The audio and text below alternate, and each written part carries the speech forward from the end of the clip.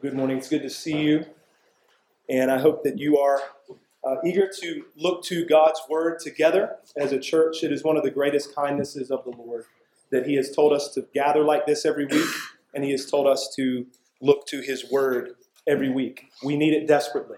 But let's go to the Lord now in prayer and ask Him for His help, that He would be with us in this time. Let's pray. Our Father in heaven, we come to you in need, as we always do. We know that, as we just considered it, it is good that we meet weekly like this. We know that it's good to look to your word. And at times, if we're honest, because of our sin, we don't feel about these things the way that we should. And so, God, we pray that you would come by your Spirit and overcome our sin. You would overcome our distractions and our burdens. We pray that you would work in us, because we know that only you can work in us in a way that will produce lasting and meaningful change. Only you are the one who can give life to us. We pray that you would come and impart life and faith today as we look to your word. We want to be stirred up to love you and love others. We want to be stirred up to good works. We pray that you would do that in us now. Use your word, we pray. In Jesus' name, amen. Amen. So, question for you this morning. What kind of church do you want to be in? What kind of church do you want to be in? Let's talk and think together for just a moment as we're making our way back to 1 John. When I ask you that question about what kind of church you want to be in, what kind of church you want to be a part of, I'm not talking about things like at the level of preference, like musical style or the decor of the room or anything like that. Even the times that the services are offered, etc. I'm asking more about high-level stuff. I'm asking certainly about doctrine, but even for our time right now, what kind of church do you want to be in with respect to how people live together? How do we live together is a wonderful question that we would consider. It's an important question for every church to think about. I would offer one of two scenarios that are very common in the American church. Scenario one, it's a kind of church where there is a kind of general looseness that kind of permeates everything that goes on in the life of the body. Now, there may be some churches under this kind of generally loose category that might be like straight up lawless, right? What we might call antinomian, where it's just kind of like, yeah, it doesn't matter at all what you do. I think that kind of antinomianism proper is more rare, even in the States right now. What's very common, though, is a church that is, as I've already said, kind of generally loose in its practice, generally loose in terms of how the church, the people live together. There's not a lot of oversight, maybe. Their relationships are kind of shallow, generally, like don't talk much about deep stuff. It's all kind of surface level. It's a situation where you can kind of slip in and slip out pretty easily. You can live in sin, frankly, and nobody's ever really, even if it's thought to be wrong, like sin is sin, it's just not really talked about. It's kind of a don't ask, don't tell, and you just kind of slip in, slip out, do your thing, and it's pretty comfortable. So that's one scenario. There's another scenario, though, that makes the opposite error, and it's the error of what might be called legalism and moralism. Now, that kind of church, there's going to be all kinds of outward conformity. People will toe the line. It'll look good. But that kind of a culture destroys like authentic living in the light together. It's a dangerous place for a different reason. The first scenario is dangerous because people are comfortable in their sin. The second scenario is dangerous because the church, in that case, is the last place that you would ever go to talk real about your sin. In that second scenario of legalism and moralism, there's no compassion. It's kind of like, my goodness, if I say something about this, I'm just going to get trampled, so I'd rather not. Thank you. There's not a biblical understanding of sin either in that scenario, because the thoughts of sin in that case are almost purely reduced to just action, thought. It doesn't permeate every level of the sinner in that kind of understanding. There is, friends, a better way than either of those two scenarios that I've painted. There is a third way, if you want to call it that, that's better. So let's go to the Bible. Let's go to the Bible and think about that, specifically from the letter of 1 John this morning. So if you have your Bibles, I hope that you do. Open them up to the book of 1 John. Again, we're almost at the very end of what's called the New Testament. So you're almost at the very back of the Bible. The only books after 1 John are Revelation, Jude, 3 John, 2 John. We are in chapter 1 of this wonderful letter. I preached the first of 14 sermons last Sunday. If you're here today and you did not hear that sermon, I would encourage you to go back and listen to it. It's on the website. It's also on the podcast. It's pretty foundational in terms of how we're going to seek to understand this letter together. So I leave that to you. I want to read our text for this morning. We're going to be considering specifically verses 5 through 7 of 1 John chapter 1, and then I'll lay out the plan for the rest of our time. This is the Word of God. This is the message we have heard from him and proclaimed to you, that God is light, and in him is no darkness at all. If we say we have fellowship with him while we walk in darkness, we lie and do not practice the truth. But if we walk in the light, as he is in the light, we have fellowship with one another, and the blood of Jesus, his Son, cleanses us from all sin. Amen. Thanks be to God for his word. So I've got several headings to kind of give us some handles for our time left together today. I'm going to give you those headings one at a time as we go. I'll try to make them very clear. So heading number 1, I want to revisit briefly the situation and the context of 1 John.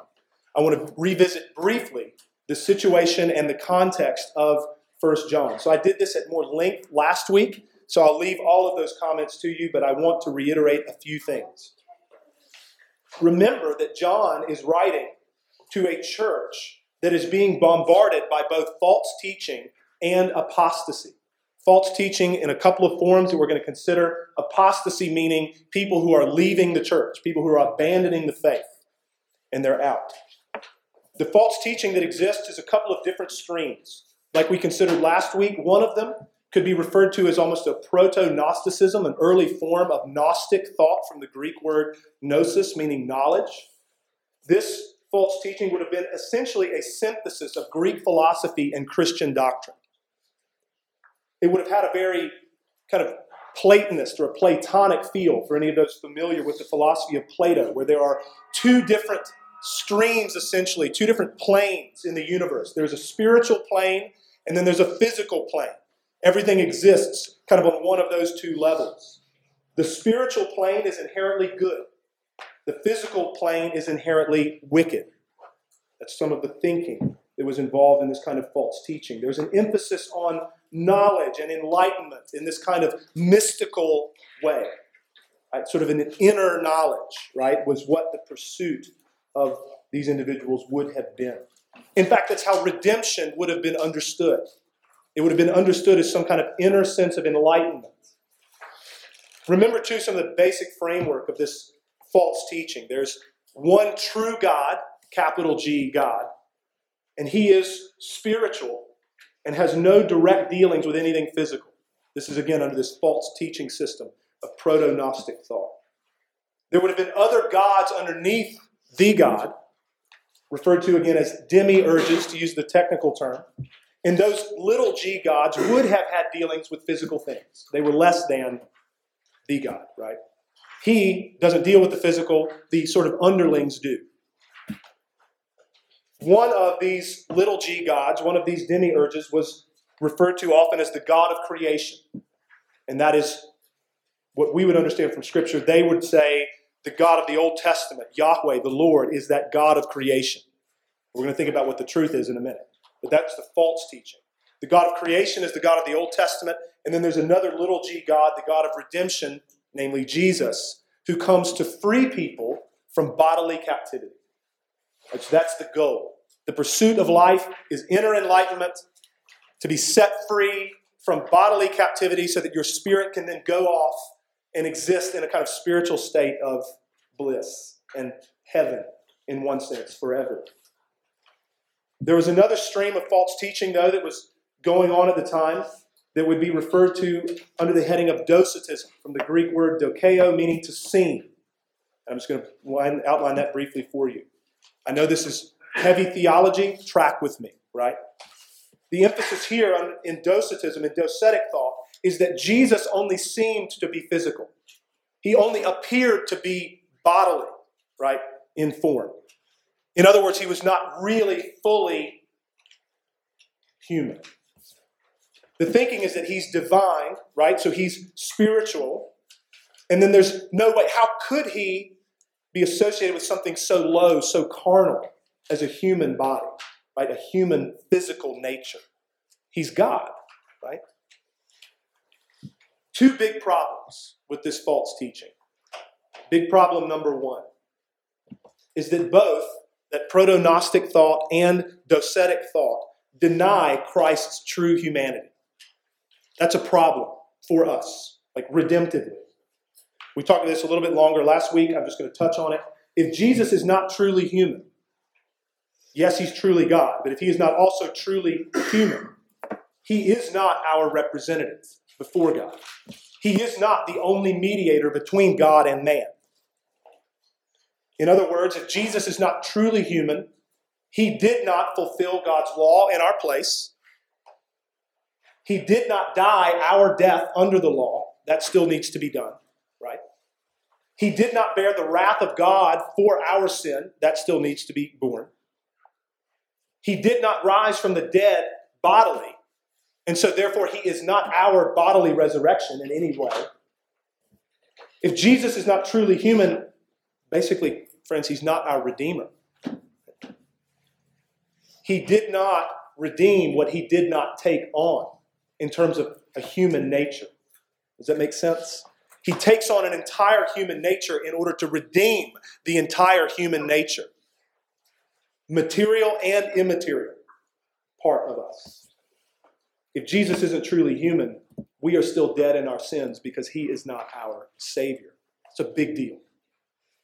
The second problem that arises from this false teaching, proto-Gnostic thought and docetic thought, is that there was an obsession and an emphasis of the spiritual over the physical in such a way that what was done in the body, in the flesh, was seen to be meaningless. Life in the body is basically meaningless. All that really matters is what's going on at a spiritual level, right? The spiritual realm and the spiritual plane is the only thing that's worth anything. Sins committed, therefore, in the body were of no consequence. It was just, because you understand this, right? It was just the lower nature. It was just the carnal part of a person that was committing sins in the body. And since what goes on in that carnal nature, that lower nature is insignificant, the only thing that was considered, was that spiritual piece of a person. So in other words, friends, you can see where this goes. It leads to blatant and outright, unapologetic antinomianism. It leads to a kind of living where it really does not matter what you do. If what you do in the body doesn't matter, then do what you want, right? That's the thinking. There was a real indifference about living a God-honoring life in the body, right? Because you could do that on a spiritual level regardless of what you were doing physically. There would have been, therefore, no real concern for sin in any meaningful way. There would have been no sense of like a real, genuine battle with sin. Because all you need to do is be enlightened, find that kind of inner knowledge, and you'll realize that there's no real battle to fight against carnal sin because it doesn't matter. And once you come to see that light, then you will be set free from having to worry about those things. There would not have been, in this kind of thinking, a real acknowledgement of real sin, right? It would have been dismissive in its posture. One could say, again, thinking about sins committed on earth in the body, a person could genuinely say, under this kind of false premise, that I have no sin, right? I have no sin. The real me, the inner me, the spiritual me has no sin. It's just the body part of me, the carnal, lower part of my nature that's sinning. But nobody cares about that. That matters, right, for how we approach this letter. The other big thing that I have mentioned that this church is being bombarded by is not only the false teaching, but also this issue of apostasy. Meaning there were people leaving the church, people abandoning John's readers. So these individuals who were abandoning John's audience had certainly bought into the false teaching that I've just described. They did not have sound doctrine. These apostates were seeking to deceive John's readers, he writes. They were not certainly loving the brothers. They were not practicing righteousness. They were not keeping God's commandments. They were not walking in the light. They were not calling their sin what it was. They were not confessing their sin because, again, they didn't understand themselves to have any. At least any sin that mattered. They didn't have God's Spirit, John tells us, because they didn't confess Jesus came in the flesh. So all of this is very important for us, friends, to remember what John is writing into, right? To understand the situation of a letter that was written in history. It matters very much for our understanding. So I want to move us forward now into our text proper for today, verses 5 through 7. The next heading I want us to consider together is just a statement of truth that John writes for us in verse 5. The heading goes like this: God is light. No shock to anyone. God is light. Put your eyes on verse 5. This is the message we have heard from him, meaning this is the message we've heard from the Lord, right? This is the message that we have heard in a general sense from the teaching of Christ and proclaimed to you. That God is light, and in him is no darkness at all. This is what we've heard, and this is what we proclaim, that God is pure, that God is holy, that God is just and good and altogether righteous. That's what God being light would mean. There's a lot more that we could say. There is no darkness, no wickedness, no sin in him at all. So two things here, friends, for our observation. This statement that John makes about God, first of all, is in direct refutation of the false teaching that existed in terms of how they thought about God, right? Hear me out. The false teachers in this context of this letter were talking about the God of the Old Testament as though he was some kind of malevolent deity, as though he was some kind of wicked God who made physical things and imprisoned everybody in a body. Far from that, John is saying, no. There is no wickedness in God at all. He is completely pure. He is completely upright. He is light, not darkness. The Lord, Yahweh, the God of the Old Testament, is the God of the whole world, and he is the God of creation, and in creating, everything he has done is upright. He is upright and never sins, as the psalmist says. He is the Father of lights, the giver of every good and perfect gift, and in him there is no shadow or variation due to change, as James writes. He is the one from whom angels hide their faces, right? Talk about holiness and purity and righteousness. Angels hide their faces and cry, holy, holy, holy is the Lord of hosts. The whole earth is full of his glory. He is the one of whom we rightly sing. We did today. Immortal, invisible, God only wise, in light, inaccessible, hid from our eyes. We don't see him as he is now because of our sin. He's too pure for us to look on in our fallen state and survive it, frankly. One day that will be remedied. We will see him as he is, and it will be a great thing. He is the one of whom we rightly sing, though the eye of sinful man thy glory may not see. Only thou art holy. There is none beside thee, perfect in power, in love, and purity. This is God. He is light. The second thing to observe about John's statement that God is light and in him there is no darkness at all would be that the triune God of the Bible, Father, Son, and Holy Spirit, he has no fellowship with darkness. He has no fellowship with darkness because he is light. He has no darkness in him whatsoever. And because he is light, he is opposed to darkness. Because he is purely good, he is opposed to evil. Think about John's words from his gospel, where he talks about the Word, God the Son. He writes of him and says this.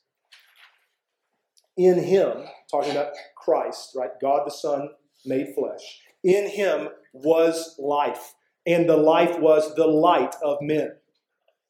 The light shines in the darkness, and the darkness has not overcome it. There was a man sent from God whose name was John the Baptist, right? He came as a witness to bear witness about the light, that all might believe through him. He, John, was not the light, but came to bear witness about the light, the true light, which enlightens everyone, was coming into the world. Those are words about God the Son. But then staying in John's gospel, think with me about a very famous passage and thinking about this tension, this juxtaposition of light and darkness. For God so loved the world, people know this verse, right? That he gave his only Son, that whoever believes in him should not perish but have eternal life. For God did not send his Son into the world to condemn the world, but in order that the world might be saved through him. Praise be to God. That's true. Whoever believes in him is not condemned, but whoever does not believe is condemned already, because he has not believed in the name of the only Son of God. And then this. And this is the judgment. The light has come into the world, and people loved the darkness rather than the light, because their deeds were evil. For everyone who does wicked things hates the light and does not come to the light, lest his works should be exposed. That's the judgment. That's the reality of the situation. God is light. He is pure and holy. He is completely good. And the greatest revelation of God is Jesus Christ. The greatest revelation of God is God the Son taking on flesh and dwelling on earth. And when that happened, the true light came into the world, and here is the judgment. People don't like Jesus. People naturally in their sin do not like Christ. Why? Because he exposes us for who we are. We understand ourselves rightly. We behold him. We see the pinnacle of God's revelation, and we don't like that because I want to do what I want to do.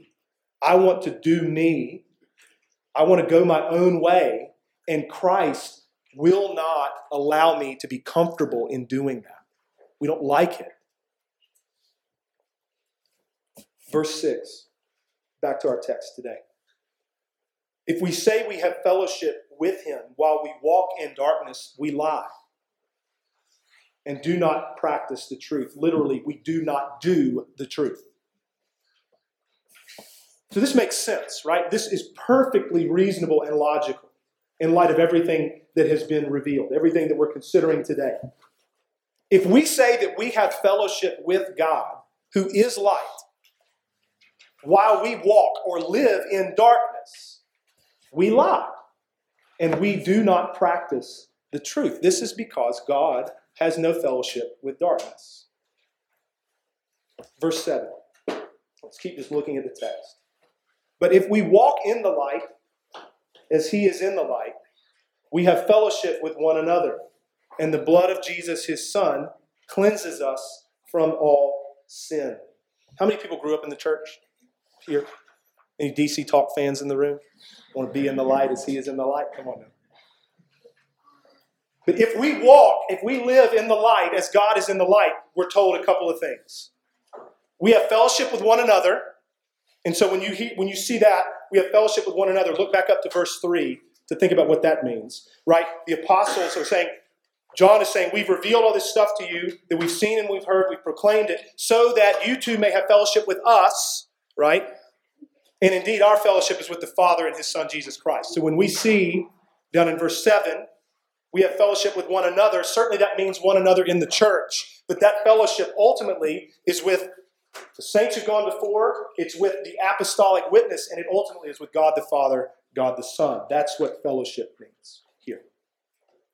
So if we walk in the light, if we live in the light as God is in the light, we will have that kind of fellowship. And we see that the blood of Jesus, God's Son, cleanses us from all sin. All right, so next heading. I hope that you're looking at this and you're seeing it and you're thinking well about it. Let's think about it together. Next heading is a question. A question. I've got two questions coming for you. This is the first. What does it mean to walk in darkness? What does it mean to walk in darkness? We're going to consider in a minute what it means to walk in light, in the light. But first, let's talk about this. What does it mean to walk in darkness? Biblically speaking, and even in the context of 1 John, things we've been considering already. First thing that we could say about walking in darkness would be that there is no acknowledgement of sin. But instead, there is a denial of sin. This is the kind of posture where it's like, what I'm doing is not sin. That's one way this looks. How many times have you heard people argue this, even in the church? It's something that the Bible says is sin, but I'm not going to call it that. It's okay. No, not okay. You don't determine those things. I don't determine those things. It's above our pay grade, man. Right? So what God has revealed and has said this is wrong, this is sin, we call sin. We don't deny it that way. There's another way this looks, though. Some people will just argue what I'm doing is not sin. They're not going to call it what the Bible calls it. But there's something else that's perhaps even more terrifying, and that's what might be called an indifference about sin, an indifference toward sin. This is the kind of posture that says, yeah, what I'm doing is sin. I know that. Don't really care.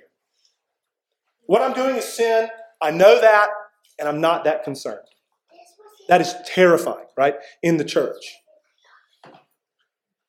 So those kinds of postures, a denial of the sinfulness of sin, or a denial of the fact that sin is wrong, both of those things certainly would constitute walking in darkness. It's a complete rejection of what God has revealed, right? Where does this come from? It comes from that judgment that was rendered in John chapter 3. Where do these postures come from? It comes from there. It's a desire to do what we want to do. It's a desire to do what we feel like we need to do. How many times do you hear that? It's like, I know that God says this, but I need to do this other thing. It's how we think in our sin, and it's wrong. Our deeds are wicked. Like in our fallen state, in our fallen humanity, we do not gravitate towards righteousness, but evil, right? We have to be trained. We have to be regenerated by the Spirit of God so that we even want anything good. And so we naturally hate light. We hate truth. We would prefer to live in the darkness where we can keep doing what we want to do in comfort, at least relative comfort. That kind of a life, that kind of a posture would constitute walking in darkness. So hear me say this, and we're going to unpack this more even as we think about what walking in the light means. The difference between a Christian and someone who is not a Christian lies at the heart level, right? It lies at the heart level. It's a difference in posture. It's a difference in posture towards God himself, the light of God. It's a difference in posture toward the light of the gospel of his Son. And it's a difference in posture toward the light of God's word. A Christian and someone who is not a Christian will have a different posture at the heart level toward those things. God, the gospel, his word. And think back to the context, right? The situation of the letter. There's false teaching. There's apostasy. People all over the place are denying the reality of their sin. People all over the place are denying the sinfulness of their sin. That's not wrong. It's walking in darkness. Think about the context of the letter. There's an indifference generally about sin. Okay, yeah, I'm sinning in the body, so what? Walking in darkness, right? It's what was going on. There's an indifference. Here, this is big. There's an indifference about the things of God. An indifference about the things of God where you just don't care. I'm not saying in your worst moments, but in a general sense.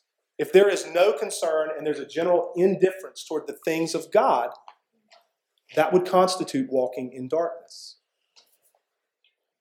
People in the context of 1 John are leaving the church. They're out, right? They went out from us. Leaving the church, in terms of leaving the church, in terms of more of a universal church reality, right? Leaving the church, leaving a church where sound doctrine is preached, where the word is handled faithfully, where the sacraments are administered faithfully. Leaving the church is walking in darkness. That doesn't mean you can't go join another gospel preaching church. Of course you can. But to leave the church wholesale is a posture of walking in darkness. So these things that constitute walking in the darkness are what the false teachers and the apostates were doing in the context of this letter. John is writing to people who are seeing this happen all around them, and they're unsettled by that, I'm sure.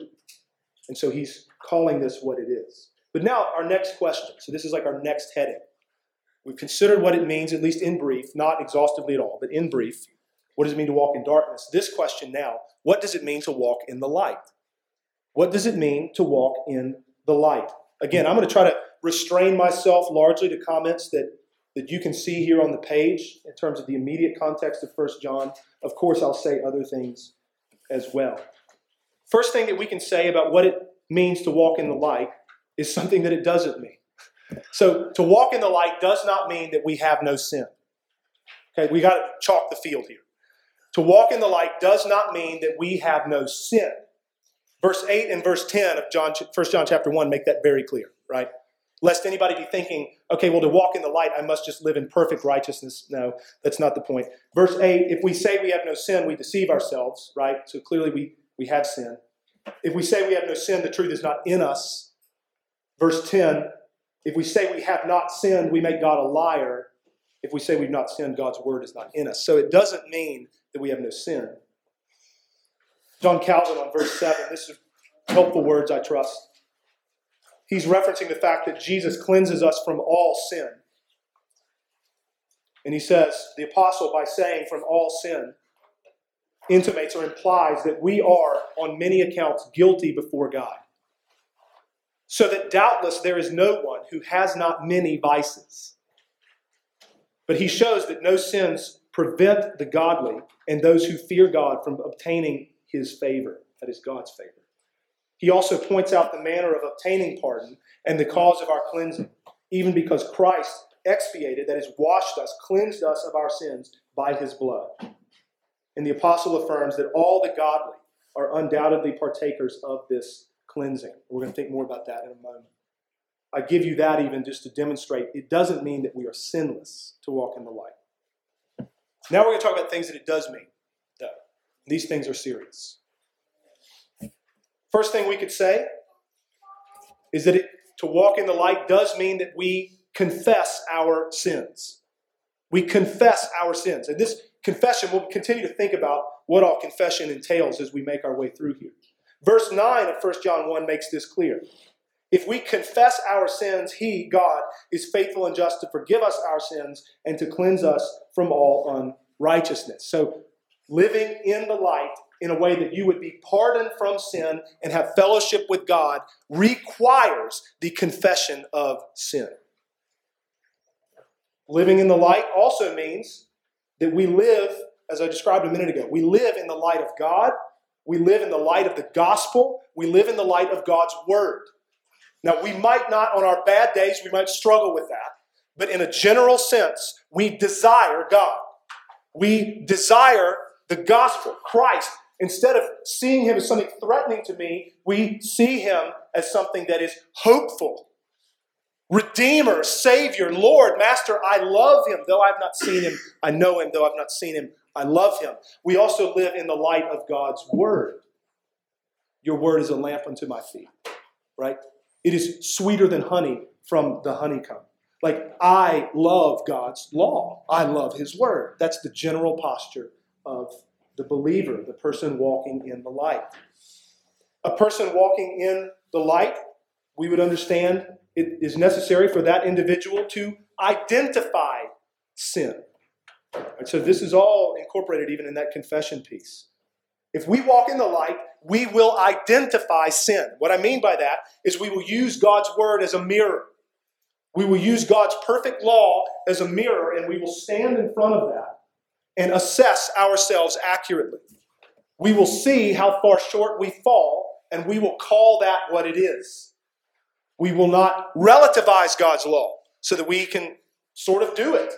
But we'll stare it in the face and say, no, I have failed. And I have failed in all of these ways, right? We will identify sin and call it that. This is not just, the word imperfect is a great word and it can be abused, right? Human beings abuse good words. So a human being can take that word imperfect and kind of twist it and say, well, yeah, nobody's perfect, right? Well, yeah, I'm a sinner, nobody's perfect. That's not what we're talking about. We're talking about the fact, no, God requires perfect and I'm not that. And that's a problem.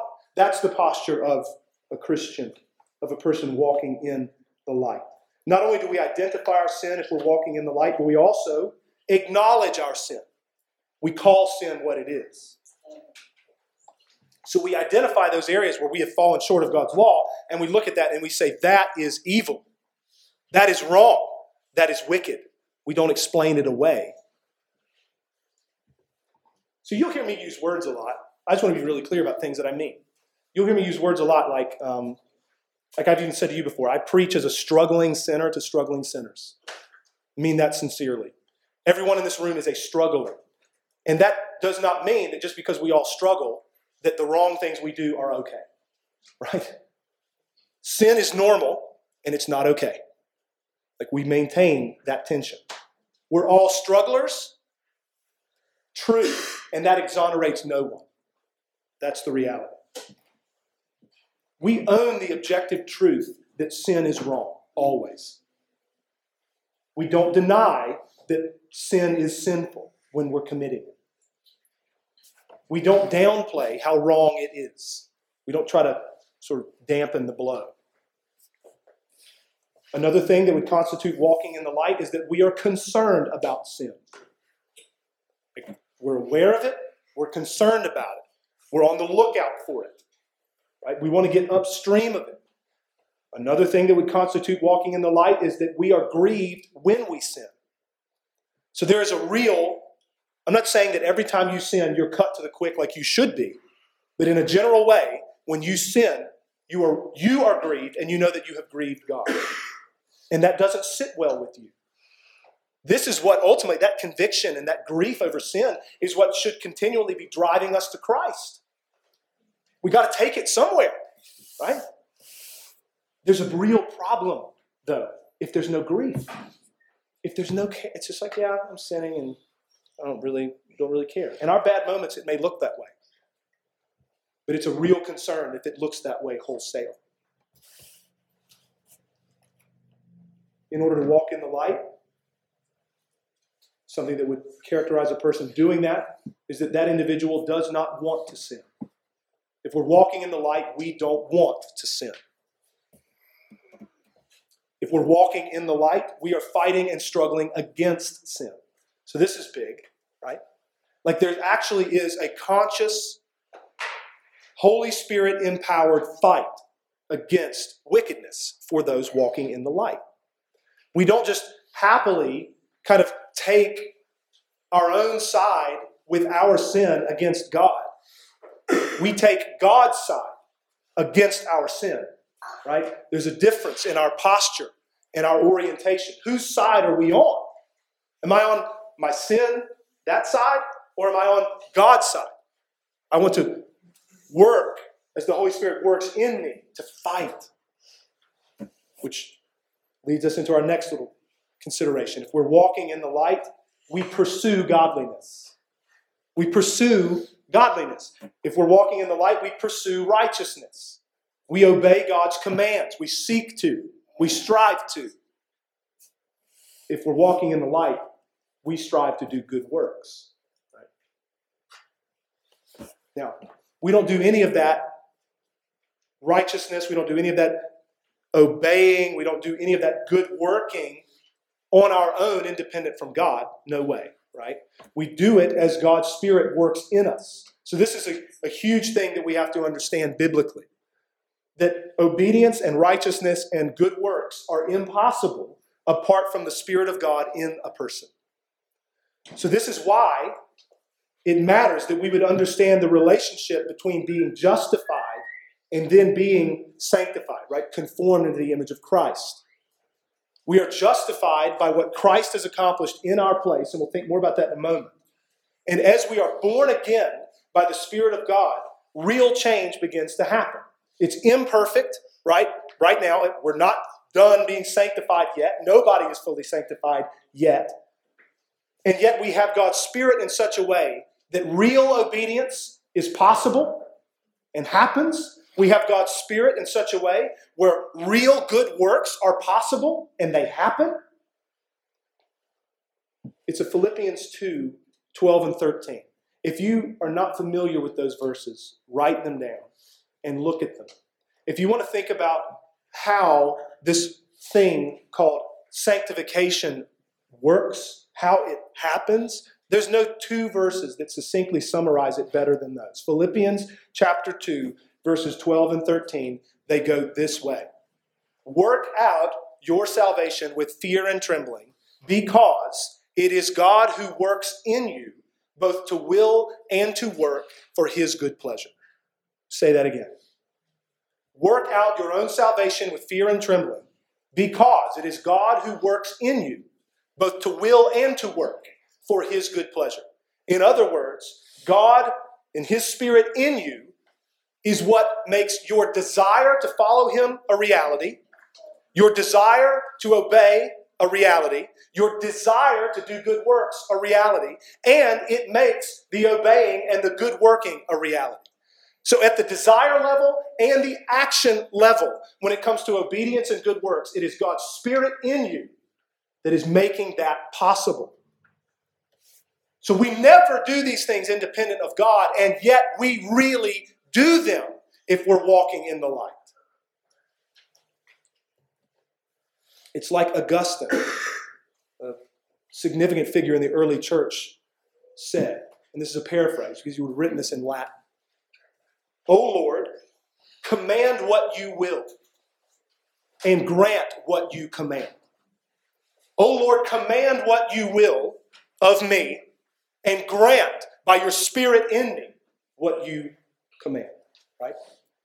God, you've told me to do these things, and at the same time, I can't apart from you. Work in me so that I might obey. Work in me so that I might do good works. Work in me so that I might love righteousness and hate evil. That's the desire.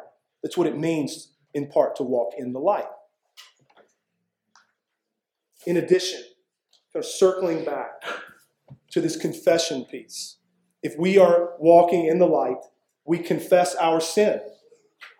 We own it before God and each other. So in other words, a way that this could be framed, if we're walking in the light, we're both real, as like to use language of our day, we're real, we're authentic, and we are aware. Let me explain what I mean. With God, I'm real and I'm aware. So I pray, Father, I have sinned in all of these ways. Like, if I were to just sit and reflect on my day, I've sinned like this, and this, and this, and this, and this. I'm sorry. I'm sorry for dishonoring you. I'm sure that I have sinned in other ways too that I'm not even aware of. Please, and then please forgive me. Have mercy on me for Jesus' sake. And then we pray, as our Lord taught us to, Father, lead me not into temptation. Right? Deliver me from evil. Keep my feet from stumbling. Give me grace so that I won't sin. Give me grace that I might live in a way that honors you. We're honest, we're real, we're aware, we confess. But we also are real and aware with each other, too. We have conversations pretty regularly about ways that we are battling sin. Like, hey, brother, I just want you to know that like this is going on in my life. I'm having a hard time in this way. I mean, I know that we have conversations like that on the eldership regularly. Like, brother, know this about my life right now. Like, I'm feeling this welling up in me, and I know it's wrong. I'm fighting it. Pray for me, right? That's what we want. I'm struggling in this way. I'm seeing this welling up in myself. I know it's wrong. I know it's not okay. It's not only dishonoring to God, it's hurting me. It's hurting everybody close to me. I don't want to do this. So brother, sister, like, walk with me in this. Pray for me in this. So do you see how this is an issue of the heart? Do you see how this walking in the light versus walking in the darkness begins at the heart level? In order to walk in the light, a few things, this is not an exhaustive list, but a few things would certainly need to characterize us. One would be humility, humble posture. Second would be honesty. We're honest about what's going on in here. We're contrite, right? That means that we're genuinely grieved by sin. We don't want to sin. We're bothered when we do. And then finally, repentant. We would be repentant in our posture, meaning that we would turn from sin. We would call it what it is, and we would say, even though there's a part of me in my fallenness that finds that attractive, and certainly there's a part of me in my fallenness that just kind of lands me in this place where I'm ensnared. Like, I'm turning from that, and I'm fighting that, and I'm turning to God, right?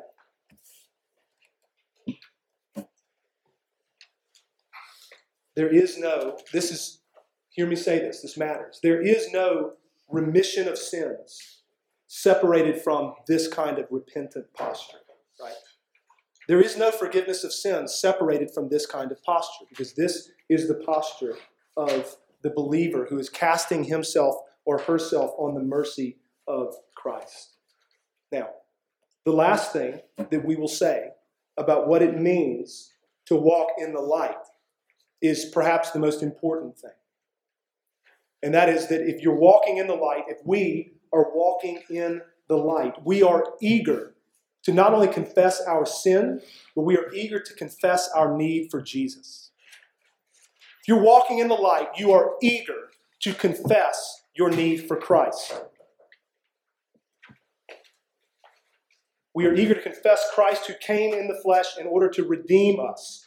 We confess, just like John says in verse 7, put your eyes back there. If we walk in the light as he is in the light, we have fellowship with one another, and the blood of Jesus, his son, cleanses us from all sin.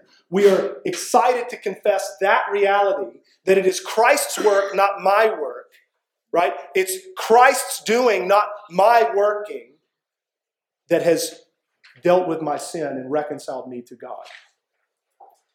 In other words, we are eager to give Christ all credit, to lean on him completely, and to stand in him alone. Again, I give you some John Calvin for your listening pleasure. He says this about verse 7 also. For these two things can never harmonize together, to be cleansed by the blood of Christ and to be cleansed by works. It can't happen. It's one or the other. We're either cleansed by Jesus, his life, his bloodshed, his resurrection, his work, his righteousness, or we're cleansed by our own works. It's one or the other. All that obedience stuff and all that good work stuff that we've considered is fruit of, it's a result of what Christ has done. It does not contribute anything to what Christ has done. We have to keep that squared away. So if we're walking in the light, we are eager to acknowledge the fact that we are great sinners, and therefore we need a great Savior. We are eager to praise our great Savior, Jesus Christ. We are eager to cast ourselves on his mercy, and we run as fast as we can to the grace of Christ when we sin. So you see that in the context of this letter, with people denying the real humanity of Christ, not only does it do away with the fact that he's our Redeemer, but there's a real questioning of, like, is it even appropriate or is it even good that God would go to this length to save us? For God to take on human flesh in order to accomplish redemption, like, is that even appropriate? That's being questioned by the docetic thinkers anyway. So far from downplaying Christ's humanity and everything that he went to save us, we exalt that. We rejoice over what Jesus did in humbling himself and taking on a human nature. We herald what he has accomplished. He's truly man, praise God, as well as being truly divine. He came to fulfill righteousness for me as a man, and we herald that. He came to atone for my sin and to satisfy the wrath of God for me as a man, and we herald that. He came as a human being who really died and really got up from the dead, and we herald that. He is my Redeemer because he came in the flesh, not in spite of it. And we are quick to rejoice in the fact that it is the blood of Jesus that cleanses us from all sin. And all sin means all sin. As the Puritan Richard Sibbes once wrote, there is more mercy in Christ than there is sin in us. It's a banner that flies over our lives. There's more mercy in Jesus than there is sin in me. That's good news for you today. Christ accomplished a great deal on our behalf, and we are excited and we rejoice over the fact that now all that is left is nothing that I do, but it's something that I receive. I receive what Christ has done. I trust what Christ has done. I don't do anything.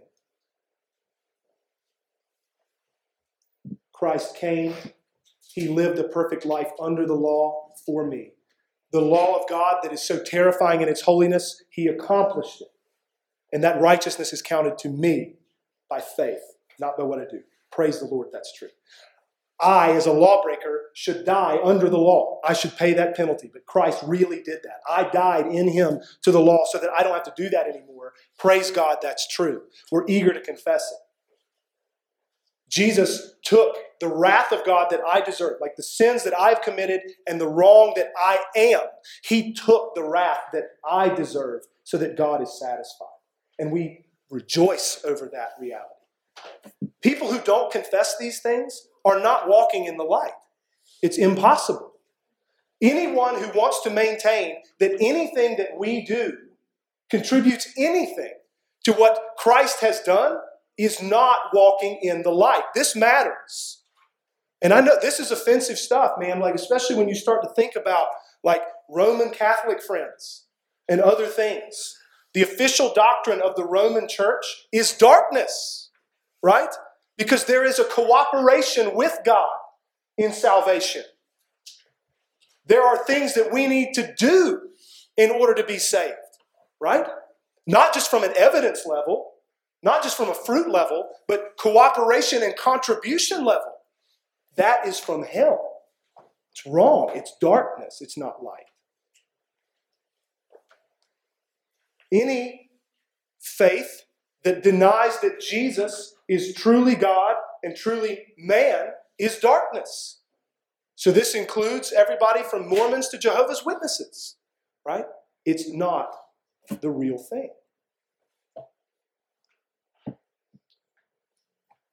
So a concluding just takeaway, a thought for us in light of 1 John 5:1-5-7. How do we want to live together, right? I trust we want to walk in the light together as a church. So the exhortation, right, the practical sort of handle takeaway is CBC, let's walk in the light. Let's guard the truth of the gospel, herald that truth of the gospel, make crystal clear how we are reconciled to God, and then live in a way that is in accord with the good news. We want to create a culture here by the Spirit, by God's grace, where two things are true, right? Where we take sin seriously and we call sin what it is, right? And we don't deny the sinfulness of sin over here. And at the same time, we're doing that in an environment where it is safe to really fight. It is safe to really struggle. Like there's compassion here, right? There's room to fight sin. Those things are not contradictory. Oftentimes when people hear this part, compassion, immediately the pushback is like, well, you just must not care about sin. Not true. I could get worked up about how not true that is. That is a false dichotomy. We can care about sin and take it deadly seriously and yet at the same time be compassionate and create an environment in the gospel where we point one another to Christ always. Like we're always like, it just becomes the thing that said, sister, trust Christ. Brother, trust Christ. Look to Jesus. He's your righteousness. Like that's the anthem and the drumbeat of the church. And then we honestly can talk about sin. We can confess it to one another, pray for each other. We can be in one another's lives over it. That's what I think we all want. And I rejoice that that's what we want. And by the Spirit of God, it's possible. We don't need to find ourselves in one of those two scenarios that I depicted earlier, where on the one hand, there's just lawlessness, or it's just kind of comfortable to sin. We don't want that. And then on the other hand, we don't want to create an environment where nobody can be authentic and where nobody can come to the church with a real battle and a real struggle. Both are possible in the gospel and only in the gospel. So CBC, let's walk in the light together and let's pray to the Lord that we might do that. Our Father in heaven, we come to you now in need of your grace as always. Even as the sermon is concluded, we know that your Spirit's work is not done. We pray that you would accompany your word into our minds and hearts. We pray that you would drive your truth deep into us. We pray that you would continue to work in us by your Spirit, that we might even more so desire the things of God, that we might love good more and hate wickedness more. We pray for our church that we would be a church that rejoices in the gospel and what Jesus has accomplished in our place. We pray that we would be a church where sin is taken seriously and where we do that with compassion. This is a supernatural thing that only you can make possible. So we pray that you would. And we pray now that as we come to the table, you would reassure all of the saints that we are in fact good with you through Christ. We pray that we would be filled with genuine grief over our sin and then also filled with genuine joy at what Christ has done. We pray both would be true in Jesus' name. Amen.